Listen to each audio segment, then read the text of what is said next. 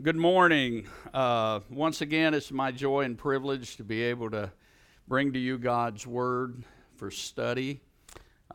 This morning, we're going to discuss a time in the later stages of Jesus' Galilean ministry. We know that Galilee was where he had his headquarters, and Galilee was where he spent most of his time during his ministry. And so we're in the latter parts of that. And at this point in time, he wants to know, without a doubt, what his closest followers believe about him. He's been with these 12 now for almost 2 years. And after 2 years, he has performed untold miracles.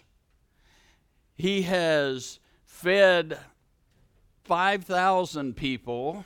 Again, later he feeds, we just talked about it last time, 4,000 people plus women and children. And so he has done quite a bit of spectacular things. And he needs to know, what do you guys really think about me at this point? He's been teaching many things, many truths, because although they didn't necessarily recognize it yet, Jesus intends to turn his entire ministry over to this group of fishermen and basically people who are untaught, untrained. It's as if Tom says, I'm going to retire and I'm turning it over to one of the janitors that doesn't have any teaching and training and skill. And that's what Jesus is doing. And with the help of the Holy Spirit, Jesus' ministry will reach the very ends of the earth. He's going to start with 12 men, and from there the knowledge of Christ has spread, by today's standards, has spread to every nation on the planet. There are over 900 million Protestants and a combined total of 2.2 billion people who claim to believe in Jesus of some sort or type. Okay? But my point here is that followers of Christ have grown exponentially over the last 2,000 years. From 12 men to billions is an incredible increase. But you know, for every building that stands, it must be built on a solid foundation. And so this morning, that is what we'll see. Jesus is going to test his apostles to determine what their foundational beliefs are about him.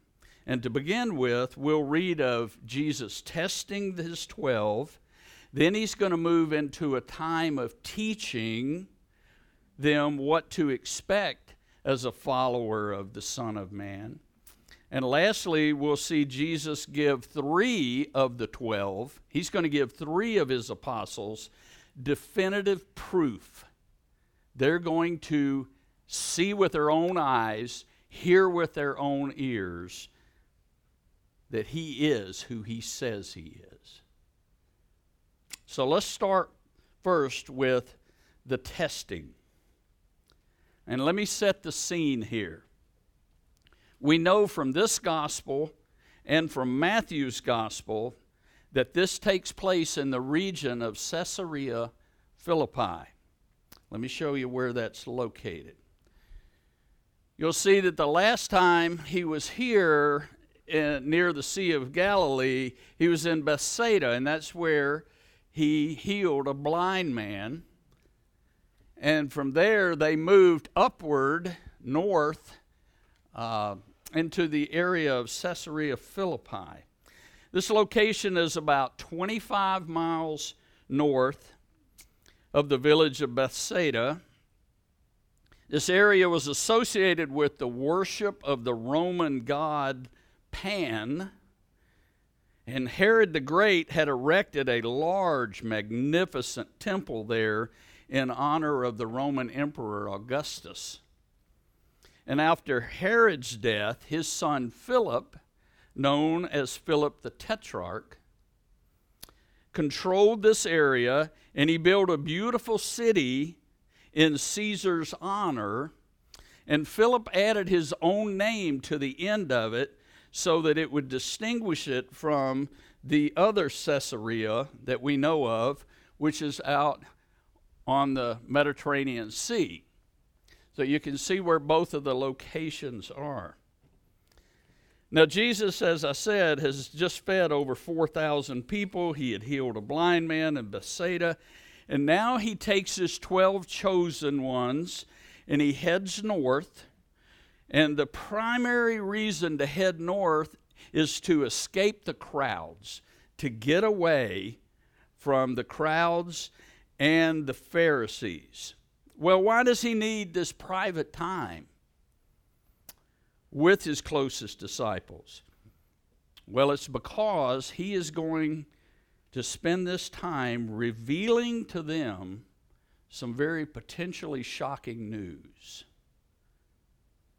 Now, as we've already studied, we know that Christ had already sent the 12 out in twos. He sent them out in pairs to do his work among the people in all the villages around Galilee.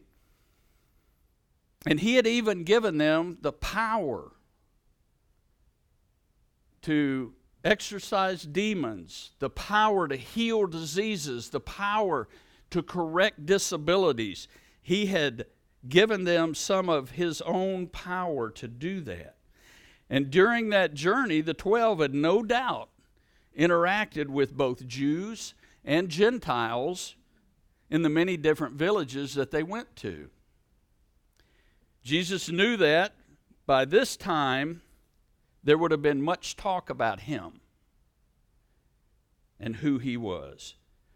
So they're truly enjoying being away from the chaotic crowds and the pesky Pharisees. It's kind of like being on a sabbatical where they just rest. But right in the middle of this sabbatical, this resting time, out of the blue, Jesus puts all joking aside and he poses to them a very pointed question. Let's read on and see about this interchange of conversation. The first thing there is the people question and answer. And I'm just going to read just verse 27 and 28. Jesus went out. By the way, we're in Mark 8, if you're not already there, verse 27. Jesus went out along with his disciples in the villages of Caesarea Philippi. And on the way, he questioned his disciples, saying to them, "Who do people say that I am?" Verse 28. They told him, saying, "John the Baptist, and others say Elijah, but others one of the prophets." Okay. As they're traveling to this secluded place up north, Jesus is walking along the way with them, and he asks them a simple question. Who do the people say that I am? And they begin to answer. And we don't know exactly who is answering here. We can say all of them gave an answer, or it might just have been the one that usually talks for them, which is who? Peter. It could have been Peter. We're not sure because the scriptures don't reveal that information to us, but they begin to answer. And several of them probably did. But they answered with what people have mentioned to them. Now, all three synoptic gospels, which would be Matthew, Mark, and Luke, all three of them start off with the answer of John the Baptist. So apparently many people thought that Jesus was John the Baptist. And then they mention Elijah. Matthew's gospel interjects the possibility of Jeremiah into the list. And then all of them end with somewhat of a generalization that he was just one of the prophets. Well, when you think of prophets, now we're talking Old Testament. And so they're thinking that he might have been an Old Testament prophet. And the multitudes obviously believed that Jesus was something very special in Judaism. And he was, obviously.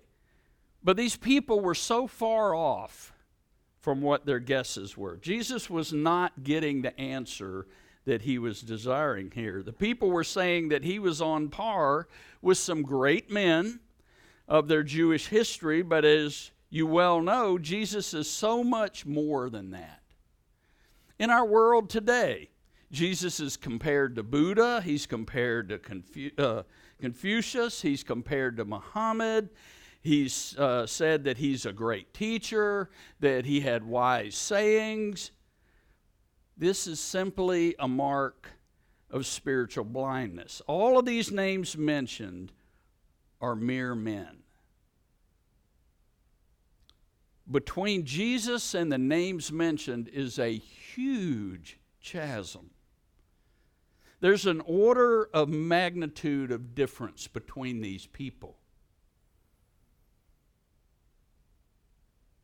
So what does it say the people believed? It says they believed he was a good man. And as I said before, he was a great teacher. He was a compassionate rabbi. He was a miracle worker. But not the answer Jesus wants all who follow him to believe about him. Jesus doesn't care if you and I think he was a great teacher. That's not what he wants us to believe about him. So he's not getting the answer that he wants when he asks about the people. So was Jesus concerned about that answer? No, not really. Jesus is not at all concerned with what the masses thought at this time. But he was very interested to know what his closest 12 thought of him. And so it continues on, and we see the personal question and answer. Mark 8:29 and 30. And he continued by questioning them, but who do you say that I am? Peter answered and said to him, you are the Christ, the anointed one, the Hamashiach. You are the Messiah. And Jesus warned them to tell no one about him. Well, this is where I want to take us out of Mark for a minute. Mark has a tendency to kind of compress things and shorten situational descriptions. I want to take us over to Matthew. So if you will, turn over to Matthew 16. And we're going to read Matthew's account of this situation, as I believe it just has a little more of a dramatic emphasis, and it also records Jesus' response. So turn over to Matthew 16, and I'm going to start in verse 13. Matthew 16:13. It reads, now when Jesus came into the district of Caesarea Philippi, he was asking his disciples, who do people say that the Son of Man is? And they said, some say John the Baptist, and others Elijah, but still others Jeremiah, or one of the prophets. He said to them, but who do you say that I am? And Simon Peter answered, you are the Christ, the Son of the living God.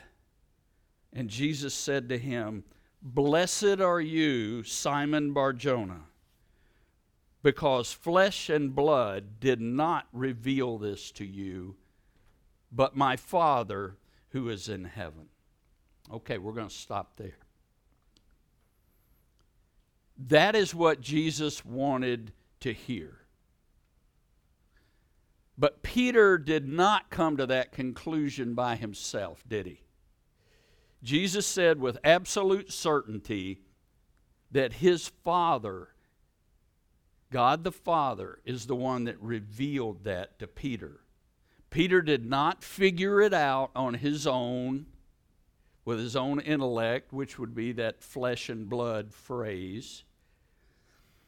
And right here, folks, is a lesson for you and I that I want you to think about. When you and I came to Christ and realized that Jesus was our only hope for salvation, that he truly was who he said he was, that he was the Son of God, and he was the Redeemer of lost souls, neither you nor I nor anyone else who has come to that realization in all of human history has come to that on our own intelligence. God is the one that opened our hearts to believe that. It wasn't something that you and I were so smart that we figured out.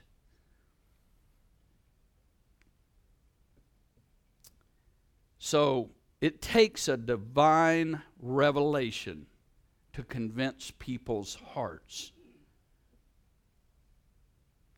that Jesus is the Messiah. You know, you can tell your children that Jesus is the Christ all their lives. And you can tell them, and you can read stories to them, and you can continue to teach them. But honestly, folks, you and I cannot save our children. It has to happen through a work of God in their hearts. The Lord has to open up their heart for them to see that and truly believe it in their heart. Now, back to our passage. Notice that Jesus does not refute Peter's statement. Instead, he confirms it. And then here back in Mark, he tells us those who heard that conversation to not tell anyone what they had heard. And you go, why not? Why, Jesus, would you not want the world to know about you? Why would you not want us to spread this knowledge? Jesus said, not yet. The time is not right. This is not the moment for you to do that. The whole of Jesus' earthly life and ministry was driven by a divine timetable. It was a timetable that was set before the world was. And he did not need his followers creating any more pitfalls and stumbling stones in the road to the cross than were already going to be there. Folks, you and I have the unique privilege of having 20/20 vision by having this book. But I want you to think about those poor guys. We're talking fishermen and probably carpenters and all kinds of occupations that these men worked at. They were not learned men. These poor, ordinary men, they did not have this. They had the Old Testament part of it, but they didn't have what you and I have. And therefore, they're just overwhelmed with information.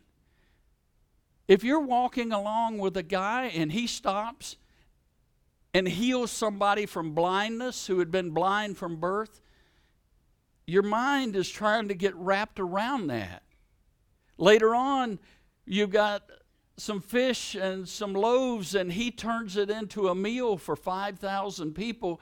You're trying to figure out, how could this possibly be? So these ordinary men are tasked with understanding who this man is and what he's capable of doing. And Jesus is just, it's like drinking from a fire hose. So much is coming at you that you're only getting just a sip here or there. You're not comprehending all of it. And Jesus is about to blow their minds even further when he tells them about the cost to continue to follow him. And we read that in the teaching.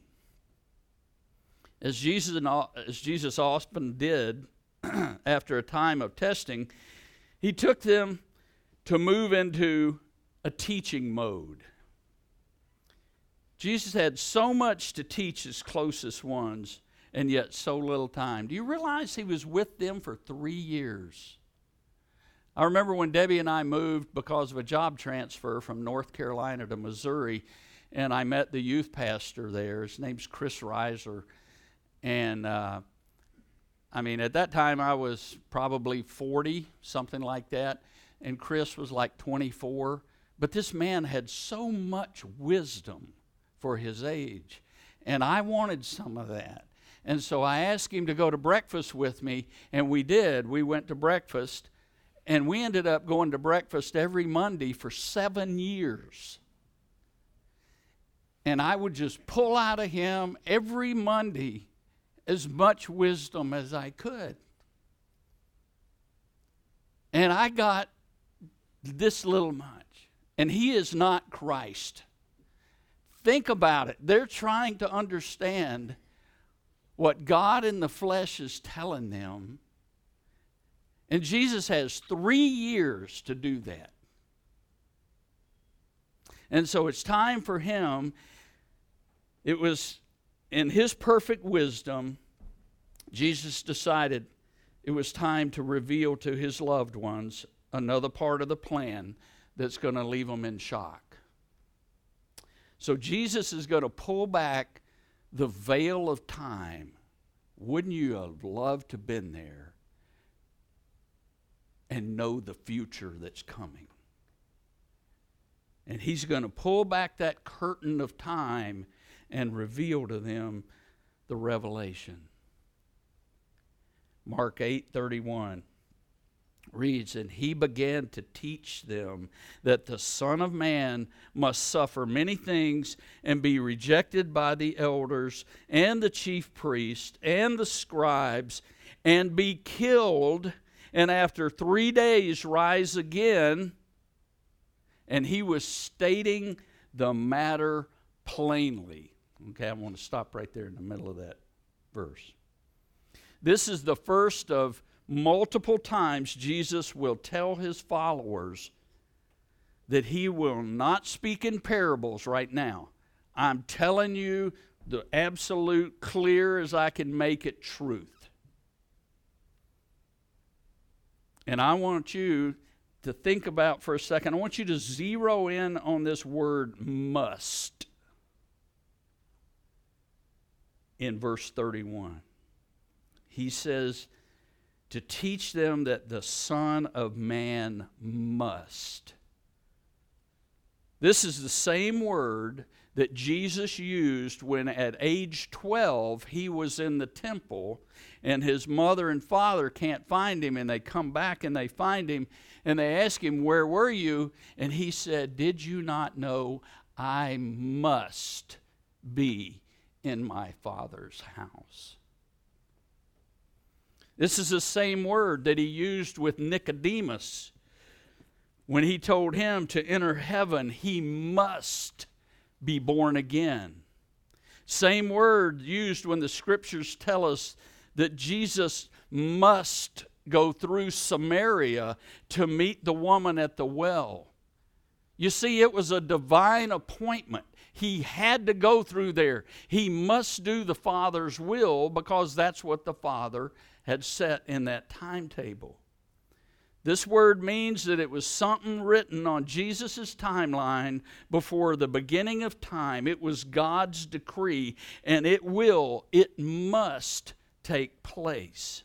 It was immutable. It was not changeable. All these things must take place with the Son of Man: the suffering, the rejection, the death, and the resurrection. And here he says that he must be persecuted to the max and die at the hand of ungodly people. And he ends it with the best part, the last part, where he talks about being raised again. But the disciples apparently did not hear that part.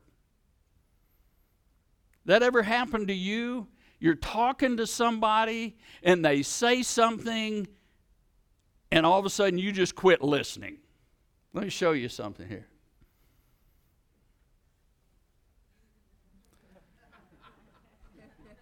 I'm sorry, I stopped listening to you when you said the Lord spoke to you. The disciples, they heard the word be killed, and they quit listening. I mean, that's all they had. I mean, they didn't like the very first part where he's going to get rejected and he's going to be persecuted. They didn't like that part at all. And when it got to the be killed, they said, I'm done. I'm not listening anymore to this. This is just ridiculous. And just like most men, we're not known for being good listeners. And there was one in particular in this group of 12 that was especially not known for listening real well. Who do you think that was? That's the same guy we've been talking about, Peter. You know, the silence must have been deafening when Christ spoke those words. They're probably just staring at him like, I don't think I understood what you just said. The 12 were not expecting this. Why would they? Why would they be expecting it? They'd seen Jesus show incredible power over nature, disease, disabilities, and demons, and he'd even given them that power for a period of time. The crowds were growing. Jesus was at the pinnacle of his popularity. It says in John 6:15, so Jesus, perceiving that they were intending to come and take him by force to make him king, withdrew again to the mountain by himself alone. They were trying to make him king. So why would he say something so foolish as he's going to be persecuted, rejected, and killed? Things were good for the ministry. They were very good. But in the midst of the good, the disciples received that unexpected revelation, one that would rock their world, one that was just unthinkable. And that brings us to the rebuke. And Peter took him aside and began to rebuke him. But turning around and seeing his disciples, he rebuked Peter and said, "Get behind me, Satan, for you are not setting your mind on God's interest, but man's." And he summoned the crowd with his disciples and said to them, "If anyone wishes to come after me, he must deny himself and take up his cross and follow me. For whoever wishes to save his life will lose it. But whoever loses his life for my sake and the gospel's will save it. For what does it profit a man to gain the whole world and forfeit his soul? For what will a man give in exchange for his soul? For whoever is ashamed of me and my words in this adulterous and sinful generation, the Son of Man will also be ashamed of him when he comes in the glory of his Father with the holy angels." Peter hears what he hears, and he goes right for his guns, and he comes out just blazing. Now, Mark only records that Peter was rebuking Jesus, but Matthew's account actually puts words in Peter's mouth. We read in Matthew 16:22 that Peter said, "God forbid it, Lord. This shall never happen to you." No way, no. Peter says, "No, Lord. We're doing so well. Things are just beginning to brighten around here. Look at all the crowds of followers. Your miracles are helping so many. You're not going anywhere. I will not allow it to happen," is what Peter is saying. Peter's using every ounce of emotion and persuasion and what little bit of wisdom that he has to rebuke the one, he's rebuking the one he just called God. How quickly Peter forgets who he's talking to.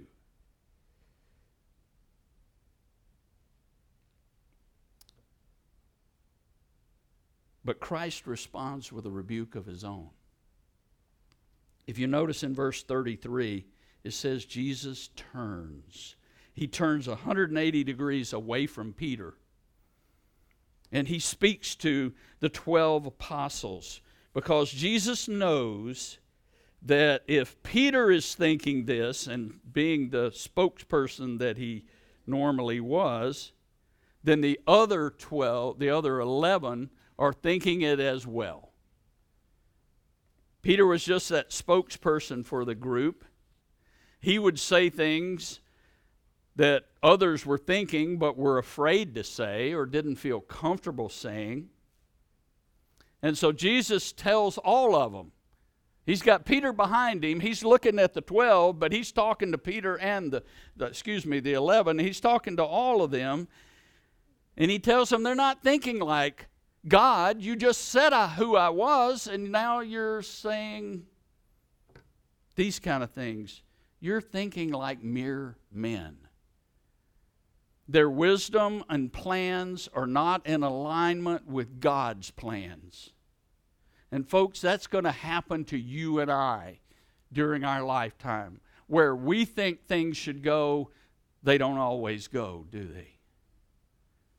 The way that we think a situation should develop and come to fruition doesn't always happen. Because we think like men and women, not like God. And that's what he's telling these people here. And with pointed intensity, Jesus addresses the one who has put these words in Peter's mouth, and he rebukes Satan severely. You know how these words must have cut deep into Peter and all those that heard it. It was a soul-crushing time for them. They had been so happy with how things were going, and now they hear this. And so Jesus moves into a teacher mode to teach them about the cost of discipleship. And he does it to his 12, and apparently there were some other disciples that were there as well, and he calls them. Jesus is kind of doling out these hard news, but he wants them to think realistically. He refuses to sugarcoat what their future entails. And he goes on to tell them what it's going to be like to truly follow him. He tells them to expect a cross when they were expecting a crown. You know, truth is often hard to swallow, isn't it? But they needed to know so they could prepare their hearts for what was to come. It's better to be prepared than to be sorry later. So Christ teaches them about the cost of following him. The cost of following him has scared many, many away throughout the decades and the centuries. Verse 36 always reminds me of Jim Elliot's famous quote where he said, "He is no fool who gives what he cannot keep to gain what he cannot lose." Following Christ is not for the timid, and I'm telling you and me as well, it's not for the thin-skinned, it's not for those who aren't serious about their faith, but let no one convince you that it's not worth it. It is very, very much worth it. It won't be easy, and in fact, here's where the men and women are separated from the boys and girls. Is Christianity.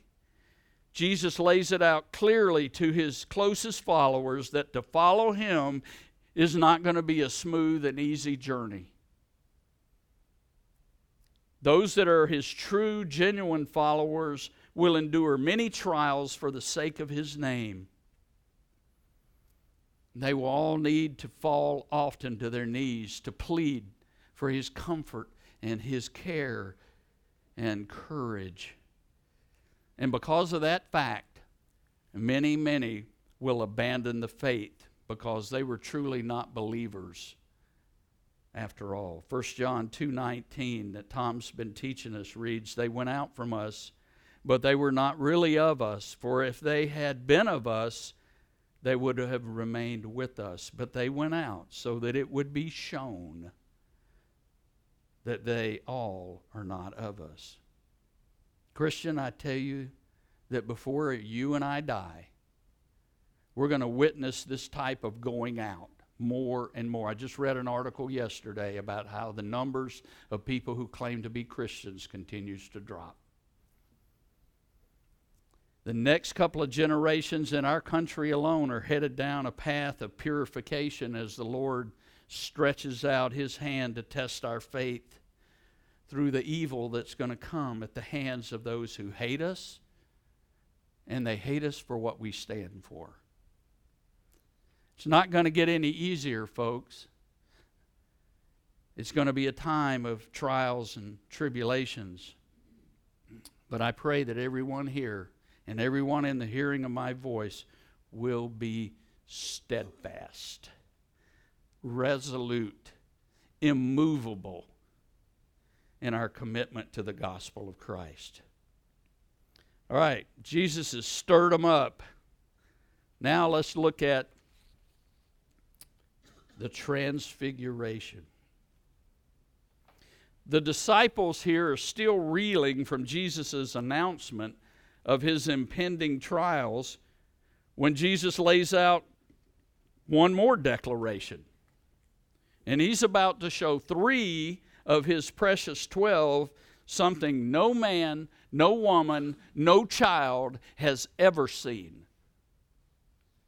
Matthew's gospel records that Peter has just declared that Jesus is the Christ, the Son of the living God.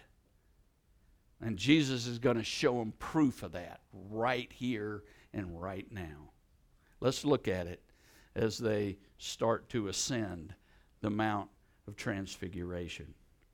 Matthew 9, 1 through 2 reads this, "And Jesus was saying to them, 'Truly I say to you, there are some of those who are standing here who will not taste death until they see the kingdom of God after it has come with power.'" Verse 2, 6 days later, Jesus took with him Peter and James and John and brought them up on a high mountain by themselves. Okay, there has been an incredible amount of ink spilt over these couple of verses by commentators. First, it says, who was Jesus speaking to? It says they were speaking to them. And secondly, what does it mean by until they see the kingdom of God after it's come in power? Well, pretty much all commentators agree that who Jesus is speaking to is to the 12. Okay, at that time. And he's given them kind of a teaser of what's about to happen. As to the other question, the kingdom of God statement, it's much more complicated. In fact, I don't think I probably read 15 or so different commentaries about this, and there's only a few of them that really agree. There's 5 options here, what they're talking about being revealed. The first one is the transfiguration. The second one is Jesus' resurrection and his ascension. The third one is the Holy Spirit coming at Pentecost. The fourth one is the destruction of Jerusalem in 70 A.D.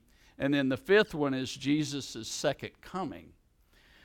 Well, by merely making the statement, there's some of those who are standing here who will not see death until this happens, we can eliminate multiples of those. Okay, we know that James, the 3, Peter, James, and John, we know that James was the first to be martyred. he would have not seen the destruction of Jerusalem. He would have not seen Jesus' second coming. So I simply don't have time to eliminate one by one all of the ones that are believed to not be the answer here. So suffice it to say that most all of the biblical scholars agree that the event that is really being spoken of here is the transfiguration. All right, and that's where we're going to go with it. So let's look at the actions on the Mount. Mark 9, verse 2 through 8. 6 days later, Jesus took with him Peter and James and John and brought them up on a high mountain by themselves, and he was transfigured before them. And his garments became radiant and exceedingly white, as no launderer on earth can whiten them. Elijah appeared to them along with Moses, and they were talking with Jesus. Peter said to Jesus, "Rabbi, it is good for us to be here. Let us make 3 tabernacles, one for you and one for Moses and one for Elijah." For he did not know what to answer, for they became terrified. Verse 7, then a cloud formed, overshadowing them, and a voice came out of the cloud, "This is my beloved Son. Listen to him." Verse 8, all at once they looked around and saw no one with them anymore except Jesus alone. Okay, the mount is believed to be Mount Hermon, which is the highest peak in the region of Caesarea Philippi. Mount Hermon stands at about 9,000 feet in elevation. Some have suggested that this took place at Mount Tabor, but it's down here below the Sea of Galilee, and so the likelihood of that has been pretty much washed away. It's only at about 2,000 feet, and they don't consider it a mountain. They really consider it more like a hill. And while on the mountain, 4 different things happen. The first one is Jesus is transfigured into his glorified state. Secondly, Jesus is joined by Moses and Elijah, who, by the way, they represent the law and the prophets. Third, Peter offers to build a tabernacle for each of them. And fourth, God the Father makes a surprise cameo appearance and speaks to the 3 apostles to confirm to them who Jesus truly is. So what's the purpose of this event? How many of you have ever watched the show Undercover Boss? Have you seen that? Sometimes it's funny and sometimes it's sad. You know, these guys get dressed up in a costume. They go work with the frontline workers. They find out how things are going on. Sometimes they're not going very well at all. In fact, I saw one part of an episode where this person got fired because they were such a bad manager. But eventually, they come out of costume, and they reveal who they really are.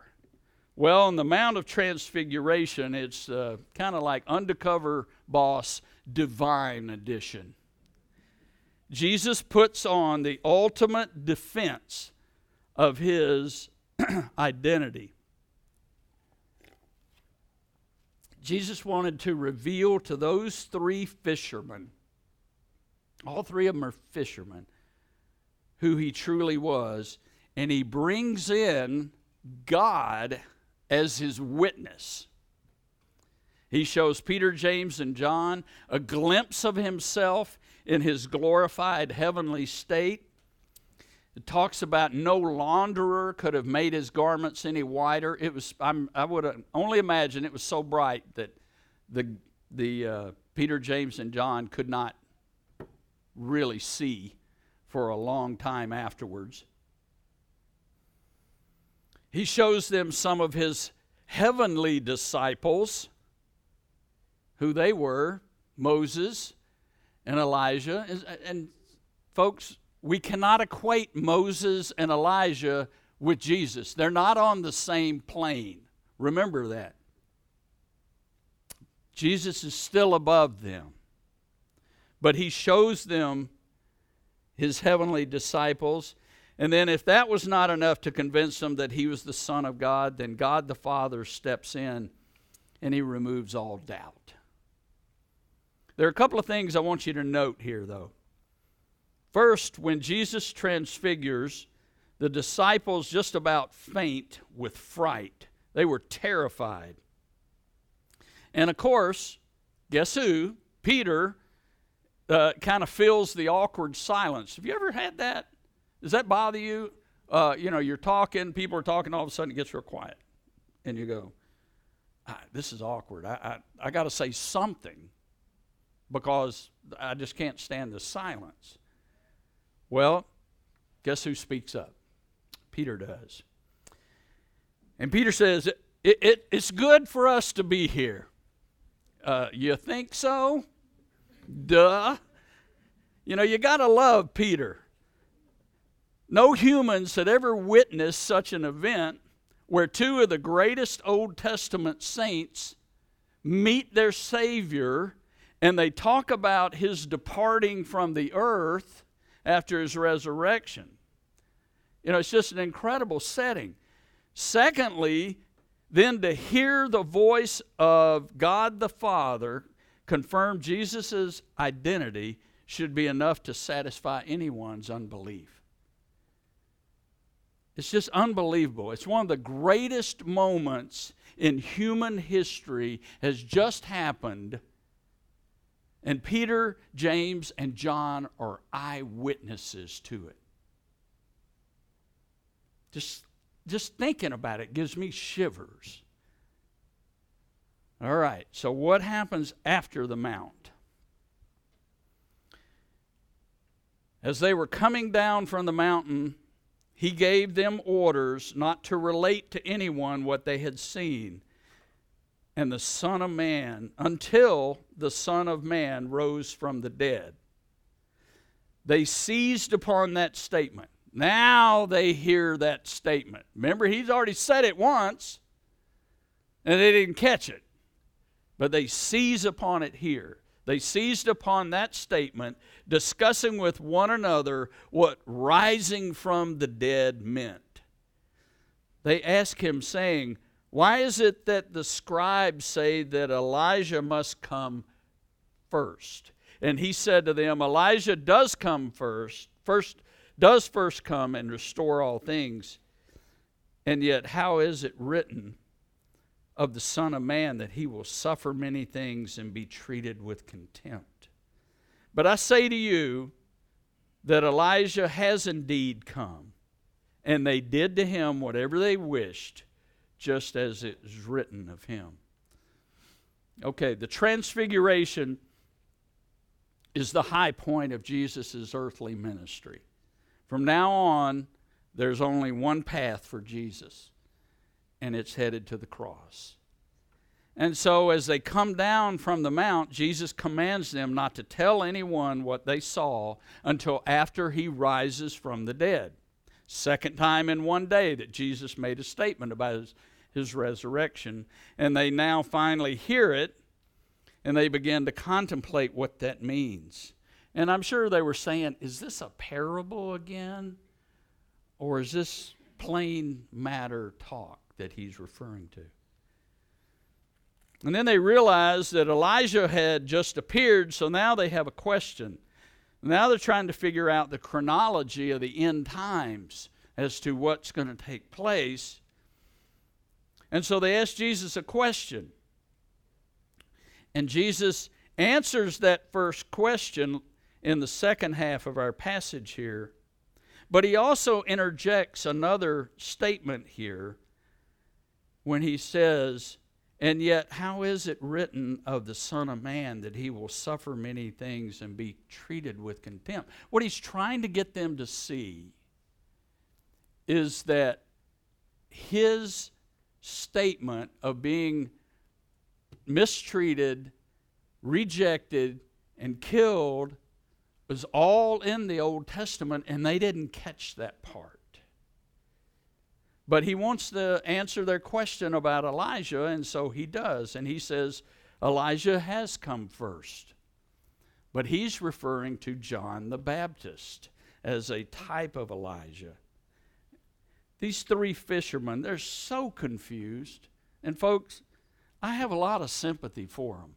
It's trying to explain electrical engineering to a 3-year-old. They can only understand so much. And these poor guys are trying to soak it all in. Okay, we've read of the testing, the teaching, and the transformation. Let's talk about the application. What things do you believe in? Think about that for a minute. What things do you really, really believe in? You know, I believe with all my heart that my wife loves me. Why else would she stay with me for 50 years? I'm not rich, I'm not handsome, I'm not talented in any sort of way. And at this stage of life, I've even contracted an illness. It's called UFO. It stands for ugly, fat, and old. But with all of my being, I believe that she loves me. And she will to the end. And I believe that with my heart, soul, mind, and body, that Jesus Christ is the Son of the living God. He is the Christ. I believe He's my Lord. I believe He's my sovereign. I believe He's my Savior. The question is, what do you believe about Him? Jesus would pose that question to many during His earthly ministry.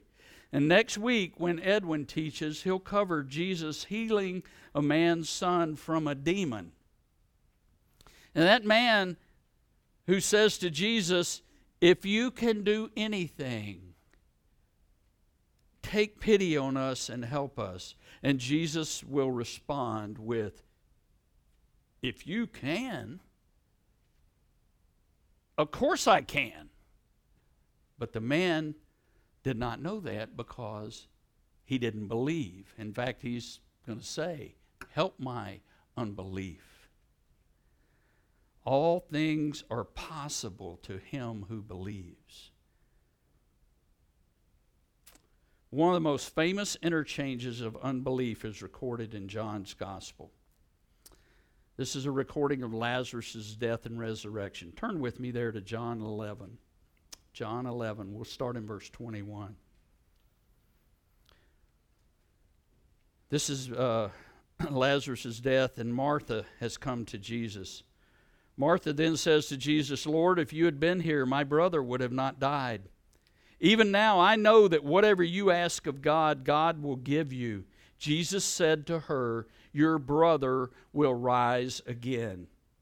Martha said to him, "I know that he will rise again in the resurrection on the last day." Jesus said to her, "I am the resurrection and the life. He who believes in me will live even if he dies, and everyone who lives and believes in me will never die." Then he poses this question to Martha, "Do you believe this?" She said to him, "Yes, Lord, I have believed that you are the Christ, the Son of God, even He who comes into the world." Now skip down to verse 38. So Jesus, again being deeply moved within, came to the tomb. Now it was a cave, and a stone was lying against it. Jesus said, "Remove the stone." Martha, the sister of the deceased, said to him, "Lord, by this time there will be a stench, for he has been dead 4 days." And Jesus said to her, "Did I not say to you that if you believe, you'll see the glory of God?" And then he calls Lazarus forth. This morning, Jesus asked his disciples to declare their beliefs. As we enter this precious season of Christmas where our Savior is born, I want each of you and me as well to search our hearts and our souls and determine with certainty what you believe. What do you truly believe about Jesus? Folks, what you believe determines how you act. It all boils down to a single and sobering question that each and every one of us needs to answer in our hearts. And that question is, who do you say Jesus is? Let's pray. Father, thank you for this time. And thank you for your word that just convicts our heart so strongly and forces us to ask ourselves hard questions. And then today, as we feel that question weighing on our heart, I pray that everyone in this room will respond, you are the Christ, the Son of the living God. And I pray in Jesus' precious name. Amen.